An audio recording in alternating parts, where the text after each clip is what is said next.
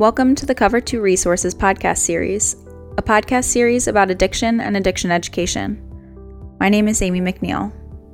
I lost my brother Samuel to a heroin overdose on October 23rd, 2015. He was 28. As a family, we thought we were prepared to help Sam fight addiction, but we were painfully mistaken. My family founded Cover2 Resources in memory of Sam. Our mission is to arm others with the knowledge needed to best support a loved one struggling with opioid addiction. The Cover2 Resources podcast is an ongoing series in which we interview experts in the fight against opioid addiction. It is made possible through donations and sponsorships from concerned individuals or organizations.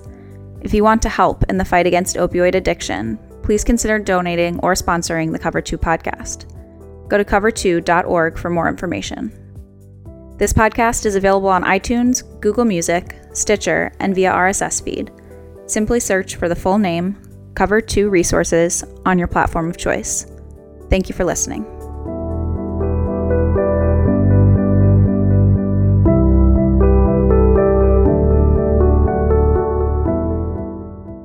Hi, this is Greg McNeil, founder of Cover2 Resources, and I'm here today with Lenny Bernstein.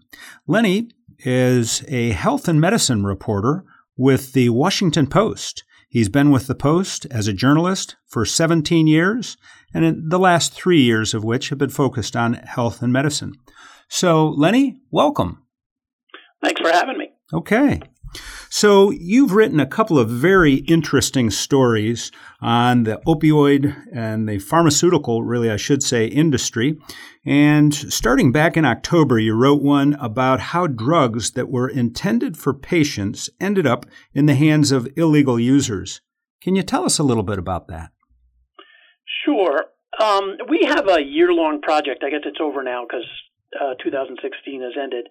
And it looked at the rising death rates of rural white Americans, particularly women. There have been some startling increases in the death rates of that population, and they are mostly attributed to what are called the diseases of despair, alcoholism, suicide, and drug overdose. So we have a bunch of people doing a bunch of stories on that, and my editor asked me to explain how, if the pharmaceutical companies were doing their jobs and the DEA was doing its job, how could there be hundreds of millions of pills on the street for people to get a hold of, become addicted to, and overdose on? And it was a really good question because while people have written about parts of this, we were never totally satisfied with the answer. So I started to look into it. And I found that there was a lot of reporting on doctors, a lot of reporting on drugstores, and a lot of reporting on manufacturers, but nobody had really looked at the role of the people who distribute the drugs to the drugstores, the folks who get them from the manufacturers and give them to the dispensers. And these are huge companies. McKesson, which is the largest of the big three involved in this market, is the fifth largest corporation in America, bigger than virtually anyone except Apple and ExxonMobil and a couple of others, Walmart. So I started to look at what their responsibilities were, and it's pretty darn simple. They are required to keep these drugs from being diverted onto the black market. And how do they do that? They tell the DEA when they make sales. They tell them how much they've sent. And if they see anything that looks like diversion, that someone is using these drugs illegally or selling them or putting them in the hands of users, they're supposed to quickly send a red flag over to the DEA and say, hey, this isn't good. Get to know the drugstores and get to know who their clients are and to monitor their own sales. And so this puts them in sort of an awkward position for a large business to police themselves. Well, as you might suspect, a lot of them did a really good job. Some of them did a pretty good job, but some really didn't do a very good job at all. And what we showed was that over the course of 10 years, some 13 companies, at the very least, that's the ones we could find without any help at all from the DEA, in 16 different cases, they knew or should have known that millions and millions, thousands and thousands, depending on the case, of their opioids were ending up on the street, and they didn't do too much about it. There was haphazard reporting. There was some cases where they didn't do any reporting. And of course, there's a lot of money to be made here, certainly by keeping these drugstores happy and supplied with all kinds of drugs, not just opioids. Lenny, how did you conclude that they had to know that these were making it to the illegal market? Oh, well, as we dug into these cases, we could show that the DEA had warned them, that their own employees had warned them, and that other folks like state boards of pharmacies had warned them. So, for example, there are emails in some of these administrative cases that nobody had ever looked at before that say, my God, I've just sent so many drugs to this one drugstore. How can they possibly sell all that, let alone house it? We need to go look into that. Well, sometimes they did, but other times they didn't. And it was very obvious that they had to know because these emails were going up to headquarters. Okay. So what happened next? In terms of us or in terms of the opioid epidemic? So in terms of those, follow us through in terms of those 13 companies that...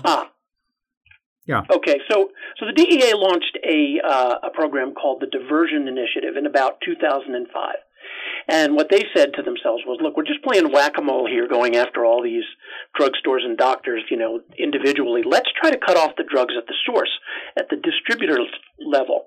And they went after these guys, and in quite a few of the cases, they sanctioned them, or at least they were able to shut down warehouses for a period of time. They were able to get big fines against some of them. The largest we found was $150 million against McKesson. Some of them were in the six figures. Some of them, there were no fines at all. Some of them, there were, millions or tens of millions. Walgreens, which distributes its own drugs to its own drugstores, paid an $80 million fine. Cardinal Health was hit twice. They paid a $34 million fine, and then in one case that has been pending since 2012, they haven't paid a fine. As a footnote, since recording our podcast with Lenny Bernstein, Cardinal Health settled their second lawsuit for $44 million. So the DEA went after these guys, and from about 2005 to 2012, 2013, the campaign was doing pretty well. It wasn't getting everything because the industry is too big, but it was putting a scare into some of these guys, and it was from time to time shutting down warehouses so that the drugs couldn't be distributed. And that was the thing the companies really didn't like, was the DEA came in and negotiated a 1 or a 2 year shutdown of a warehouse, say in Florida. That would keep the drugs from flowing, and they'd have to bring them in from another place further away, Mississippi or another place. That had to be just a huge deterrent for them in terms of crippling their business, because you talk about some of those fines, and then you talk about the magnitude of some of these companies. Well, it's not much. That's just a little whack in the arm or whatever. But you shut down their warehouses. The fines are not as big a deal as as coming in and immediately suspending the flow of drugs. Yeah, sure. So okay. So the trend then, after this, they started to shut them down. Then what happened? Well, long about 2013, 2014, something happened. And what we traced it back to was the DEA headquarters, the lawyers in headquarters, suddenly started demanding that the investigators and supervisors in the field meet a much, much higher standard before they would allow them to go in and take enforcement action. So where they were originally just had to show that by the preponderance of the evidence they were able to make a case and then go in and do the work. Now they were being asked to show their own lawyers that it was beyond a reasonable doubt, that it was almost a criminal level standard. And you saw the number of cases just absolutely drop from about 130, that was the high, I believe in 2012 or 2013, down to 41. And the guys in the field, we found this out, and then we started to talk to guys in the field, and the level of frustration was just off the charts. They would be working for 2 and 3 years to bring cases. They'd get all the material they needed, and then they couldn't get headquarters to approve the enforcement. In the meantime, the opioid epidemic is absolutely skyrocketing here in the United States, as you and your listeners know. In the past 16 years, 180,000 people have died of overdoses from prescription opioids alone.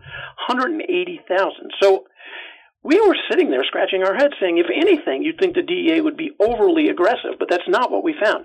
We found the DEA backed way off on these enforcements, and they went way down. And guys in the DEA were willing to tell us this on the record, and that was our first and main story. Why is the DEA not enforcing the law aggressively and allowing these guys to go in and do these enforcement actions? So that begs the question, why? We never really answered that question. We tried as hard as we could. We heard all kinds of theories. In some cases, people would say, well, it's got to be the pharmaceutical industry. They've, exerted their influence, and so the DEA is backing off. Well, we never proved that to our own satisfaction. Other people would say, well, there are feuds at the DEA and different departments aren't working together and different people are, trying to squeeze out other people. And again, we never really proved that to our satisfaction. So that is an open question that we continue to report on.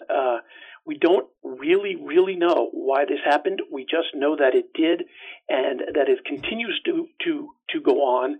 It continues to be allowed, and it continues to the detriment of this country because the opioid epidemic is not going away. The most recent figures that came out in December show that overdoses of prescription opioids went up once again, not as much as heroin and fentanyl, which is the current big problem, but they're still going up. And it's just sort of unthinkable at a time when this epidemic is going on that the agency that's responsible for policing this industry is backing off. So meanwhile, on the 10 years that your first article kind of reported on, the drug industry recruited away an incredible number of employees from the DEA that were directly involved in many of these investigations. Yeah, this is kind of fascinating. So, the revolving door is an old story in Washington. People from the finance industry going to the SEC and people from the SEC going to the finance industry. The Pentagon is probably the biggest example where Pentagon officials, go on to careers at defense contractors and consultants. And it's a sort of never-ending problem here in D.C. because, as people can quickly understand for themselves, if you are working at the DEA, but, you're thinking, well, the second act of my career might be at one of these industries. Are you, in fact, going to take, one of these companies, mm-hmm. Are you, in fact, going to take, as aggressive a stance to protect the public as you would if you are barred from going to one of these companies later on? Now, that question is endlessly debated here in D.C., but what we can tell you is that over the course of the distributor initiative, the pharmaceutical industry took at least 42 people from the DEA, and 31 of them came from this rather small division that was responsible for regulating the diversion of opioids. And these were not, insignificant people. There were some folks who were the architect of the enforcement effort. There were some people who were responsible for carrying it out. And, many people feel like, look, if you're working in DEA and you're regulating opioids, you should be absolutely prohibited from ever going on to working in the industry. Now, that's not what the law says, and it's probably not legal if anybody tried that to do it. There are a number of prohibitions against attorneys. They do have a lifetime ban on working for a company that they have directly been involved in a regulatory case as a member of the DEA. But in most other cases, folks can go on and get right involved with the companies. And very clearly, these companies hire them. There's expertise there. They help them. And they also were people who were working for the DEA. It would seem to be that would set up a big conflict. Absolutely. Is there a conflict of interest there? I think many people will tell you yes. People in our story told you that. It is also could have some influence on people who don't go because, let's say you're mulling it over. You work for the DEA. You don't know. I don't know where I'm going to go next. Do I want to go work for the drug companies? Maybe I do. Maybe I don't. But you see your buddy go on, and he's making twice what you are, And does that have an impact on your behavior? Well, it might. There's certainly an argument to be made there. And there are people who follow this and study it and say, who call it regulatory capture, where the industry has actually sort of captured the agency that is regulating it by various tactics and by various levels of influence. So is it a conflict of interest technically under the law? Maybe not, but certainly the public has a right to ask whether it is being protected to the fullest extent that it could be. So by 2013, I think you said, was when they really decided to put a different standard. The DEA lawyers began to require a higher standard of proof to move cases forward? Right. And this is after they'd had this recruiting campaign going for a good 10 years or so. Yes, that's true. And the higher standard is not the only thing that happened. We showed in our stories that after 3 years of trying, the distributors got through a law that essentially takes away the DEA's most powerful weapon, and that is the immediate suspension order. Under an immediate suspension order, they can come in if their lawyers have decided that what a company is doing is an immediate threat to the public health and safety. They can come in and shut you down. They put like police tape over the locker, and no opioids are getting in or out of that locker until you show them that you've got things under control. Well, that law gutted that authority, and now it is extremely difficult to use the immediate suspension order against a distributor because they're too far upstream. It's very difficult to show that something that someone is doing by transporting drugs to a dispenser is going to immediately affect the public health and safety. They changed some definitions to make things much more difficult. So that is gone now. And they also added, under this law, they added a corrective action plan. So these companies can come in to the DEA and say, well, you're right, we did this, but we're correcting it. Here's how we're correcting it. There's really no need to shut us down. There's really no need to sue us. There's really no need to fine us because here's our plan and here's how we're going to fix it. Some of the old school guys are very upset about that because they think if you violated the law, you need to pay a price. We want you to fix it. Of course we want you to fix it, but you also should pay a price. Now you might be able to get away with just the corrective action plan. We're not sure yet because we haven't seen the public. That's a relatively new thing since last April or May. It's still being implemented, so we're not quite sure how that's going to play out yet. Okay. So any idea, any of the changes that are going to take place in the DEA's tactics in fighting the opioid epidemic as we approach this new year? Well, a bunch of senators, 9 senators here, have demanded a whole bunch of information from the DEA based on our stories. They raised a whole number of questions that the DEA has responded to. That information has not come out yet, has not been made public. As of right now, we do not see a lot of change in the DEA's tactics, other than that they are trying to cooperate, to forge a more cooperative relationship with the industry, with the distributors. And by that I mean there was a lot of concern among the distributors and a lot of complaining that the last diversion chief, a fellow named Joe Ranazisi, was treating them sort of like criminals. You're the bad guy. I'm the cop. I'm going to regulate you. I'm going to find out what you did wrong, and I'm going to punish you for it. Their line all along, and I don't mean that in a negative sense, but their approach was, why don't we work together? And if we work together, we can stop opioid distributing. You don't need to treat us like, you're the regulator and we're the regulatee. Let's figure out ways that we can work together. Well, there's a new guy now who replaced Joseph Ranazisi. He was pushed out, and he has adopted a much more cooperative approach. And what we need to see is how that works. Maybe it will work. Maybe it won't. Right now, what we know is that the death toll from opioid overdoses is continuing to rise. So maybe it is time for a more cooperative approach with the industry. I don't know. I'm neutral on that subject. I'm waiting to see. But there are quite a few people who think that that's not the way to go, that the industry has gotten over on the DEA, and that it's not going to have an impact. I think we'll have to see what happens. Yeah.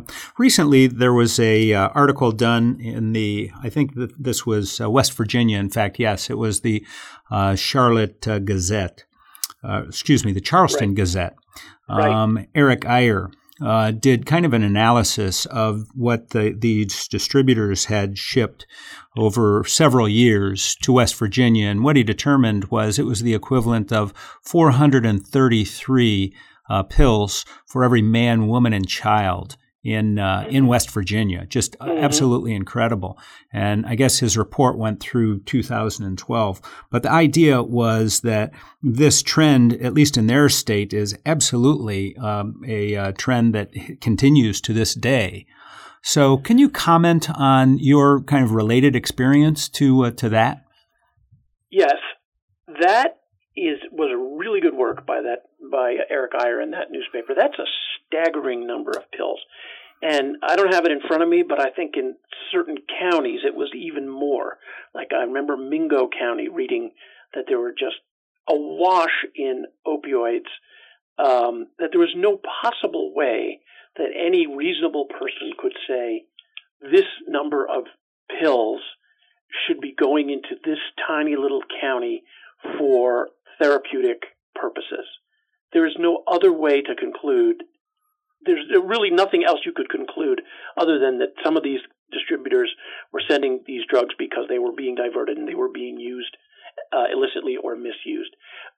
We found examples of that all over this country. I mean, there were, in the beginning, in 2005, when you could still buy opioids on the internet, there was a little company out in California, a very small company called Southwood Pharmaceuticals, and they were sending literally millions of opioids to internet pharmacies in the course of 1 year. 4 million, 7 million, I don't have the data right in front of me.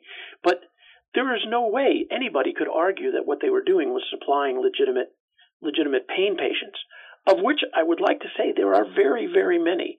And whenever we write one of these articles, we inevitably get hundreds of replies from people saying, you're going to cut off the opioid supply to legitimate pain patients, and we need these, and we can't function without them. That is not what we're trying to do. That is not our intent. We understand that there is a legitimate need out there for pain medication. But what is being supplied to places like West Virginia and other parts of this country is far in excess of what is needed by legitimate pain patients. And some of it is just going to the street. It led to addictions. Those addictions have led to follow-on epidemics of heroin and fentanyl. There's no doubt about this. All the public health authorities say it. And so if you want to protect future generations from this, you have to start cranking back on the amount of opioids that are getting through to the street. So what have you seen out there and heard about that communities maybe are doing that is making a difference in terms of the epidemic? Well, not a whole heck of a lot has made a difference in the overall national epidemic. As I said earlier, the number of overdoses continues to climb. Mm-hmm. The biggest problem now appears to be fentanyl. I think fentanyl overdoses rose by 75% 2015 over 2014, which is scary. That's a very sharp rise in overdoses, and that's a very powerful drug. And it gets mixed in with heroin, and people don't understand that that's what they're getting, and there are a lot of overdoses. Now, I will say that in individual communities, I have seen expansions of treatment, which is desperately needed. I have seen prosecutors saying, look, we can't arrest our way out of this. If you're a user, you need help. I'm going to get you help. I'm not going to arrest you and throw you in jail because you're addicted to opioids. We want to get you some help. We want to get you better. I've seen more people start at least a little bit to recognize that this is a brain disease, that this is a disease just like any other disease, heart disease, cancer, and say, we would never treat someone with a physical disease this way, and we've got to start treating people with addictions the same way we treat people with physical diseases. have seen great widespread use and increased use of the antidote naloxone, otherwise known as Narcan. That seems to be spreading all over the country. First responders are carrying it now, much more than they did even 1 or 2 years ago. It's available in some cities like Baltimore to anyone who wants it, anyone who wants Narcan in their house because they're worried that somebody might overdose can just go to the drugstore and get it. Baltimore is also sort of innovative in that they're giving it to users, and because they happen to be the ones who are usually around when somebody overdoses, so they want them having Narcan. So you're seeing that the country is learning. The CDC in March put out a very strong guidance to physicians about how to use pain pills and how to crank back on them and use them very judiciously. Just give out a few at a time. Try alternative therapies first. So the issue is front and center. There's been a lot of learning. There's been a lot of education, but we still see overdoses rising. And until we see overdoses decline, we aren't making the progress that we need to make. Last month, the Surgeon General put out his first report on this, on America and addiction. What kind of an impact do you think that will have on our country? Well, I think when the Surgeon General takes the time to do all that research and put out all that information, for a brief time at least, people stop for a moment and they take notice. It was akin to when he put out, not this Surgeon General, but that office, put out its smoking report, and everybody said, whoa, okay, this is a big deal. Or an HIV report, or an obesity report. For a brief period of time, that gets heavily covered, and people stop and they listen. You know, he's nicknamed the nation's doctor, and in the nation's doctor tells you, we have a real problem here. This is the problem. These are its elements. This is what we need to do. For some period of time, that is noticed and it's followed up by doctors. And I think you see doctors catching on. There are still problems, but you know, the number of prescriptions has declined a bit in this country over the past couple of years, which tells me that, well, maybe they are looking into alternative therapies, or maybe they are turning some people down who are asking for more opioids, or maybe they are looking at these databases and catching doctor shopping because they're at least aware. And I think that that's what the Surgeon General's report's value really was. Be aware of this. Take note of it. Do something. It's a huge problem. So you mentioned the databases and looking at databases. So that's something in Ohio here. We have the ORS database. Mm-hmm. And before filling any prescriptions or writing any prescriptions, physicians are advised to review that, look at that, and pharmacists likewise are supposed to be consulting with that. Mm-hmm. And so I'm told that there's a pretty high level of compliance now in our state for that, since that's gone into effect. What do you see elsewhere? Do you see that that's starting to come around? Well, this is something I've been looking into recently, and I'm going to generalize here because each state is different. What we are seeing in general is that in places where it's mandatory, and I believe Ohio is mandatory, there is a great deal of compliance. The doctors are worried that they could get in trouble if they don't check for each prescription or whatever your state requires. Where it's voluntary, you are not seeing the same level of compliance. It's still down near 25%, according to one study I read, in states where doctors have the choice of looking a particular patient up on the database before they make that prescription. Now, I'm not faulting the doctors here. They make a very good argument. They're incredibly busy. If they had to look up every patient, as they do in certain states like Kentucky and Massachusetts, it means extra time for them or the people who they delegate that chore to. And they make a compelling case that, you know, would you rather have me doing this, or would you rather have me devoting more time to the patient? And I understand that argument. But there isn't any denying the statistics that when it's voluntary, they don't do it nearly as often as when it's mandatory. And it really depends on where you come down on this argument, whether we have to have mandatory compliance in order to help quell the opioid epidemic, or whether we can leave it to these doctors who are getting better at it for sure, but still leave it to them and let them do it voluntarily. And that is a question for the policymakers. It's a difficult question for the policymakers. Yeah, I would imagine so. So, Lenny, you've extensively investigated the drug industry and, those that are really partly to blame for the opioid epidemic. What final thoughts would you like to share with our listeners about what you've learned?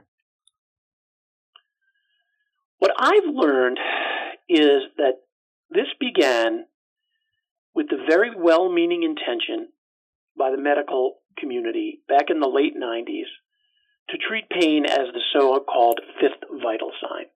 There was a movement that began that said, we are not aggressively treating people's pain. We're not handling it adequately. We need to do better. And at the same time, as you well know, OxyContin came on the market.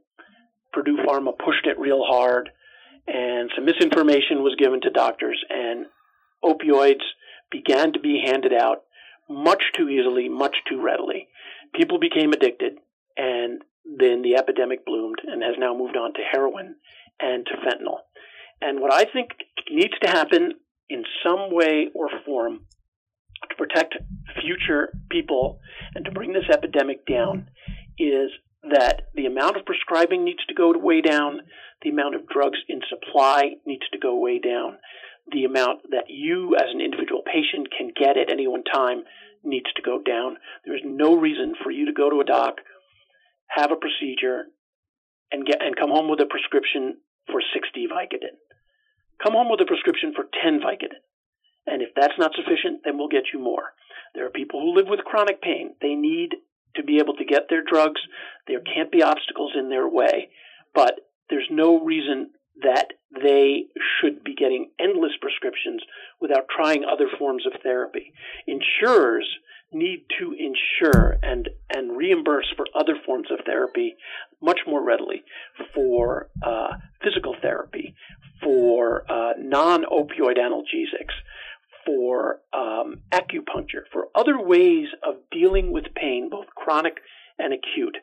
And all these different parts of the community need to come together and crack down on these pills. There's no other advanced society in the world with anywhere near this number of opioids in circulation. We have billions of opioids in circulation in the United States. We consume probably 85 or 90% of the world's opioids. That is crazy. That has to end. And that is the way this epidemic is going to slow down. Well, Lenny, I want to thank you for your time today. Really appreciate that and appreciate your insight. It's amazing what you've uncovered here. It's been enlightening. Absolutely. My pleasure. And, what you guys are doing is all part of the effort to help save people's lives. So thank you, too. Thank you. We've been joined today by Lenny Bernstein, journalist for The Washington Post, who specializes in healthcare and medicine. I'm Greg McNeil, the founder of Cover2 Resources. Thank you for joining us for this podcast.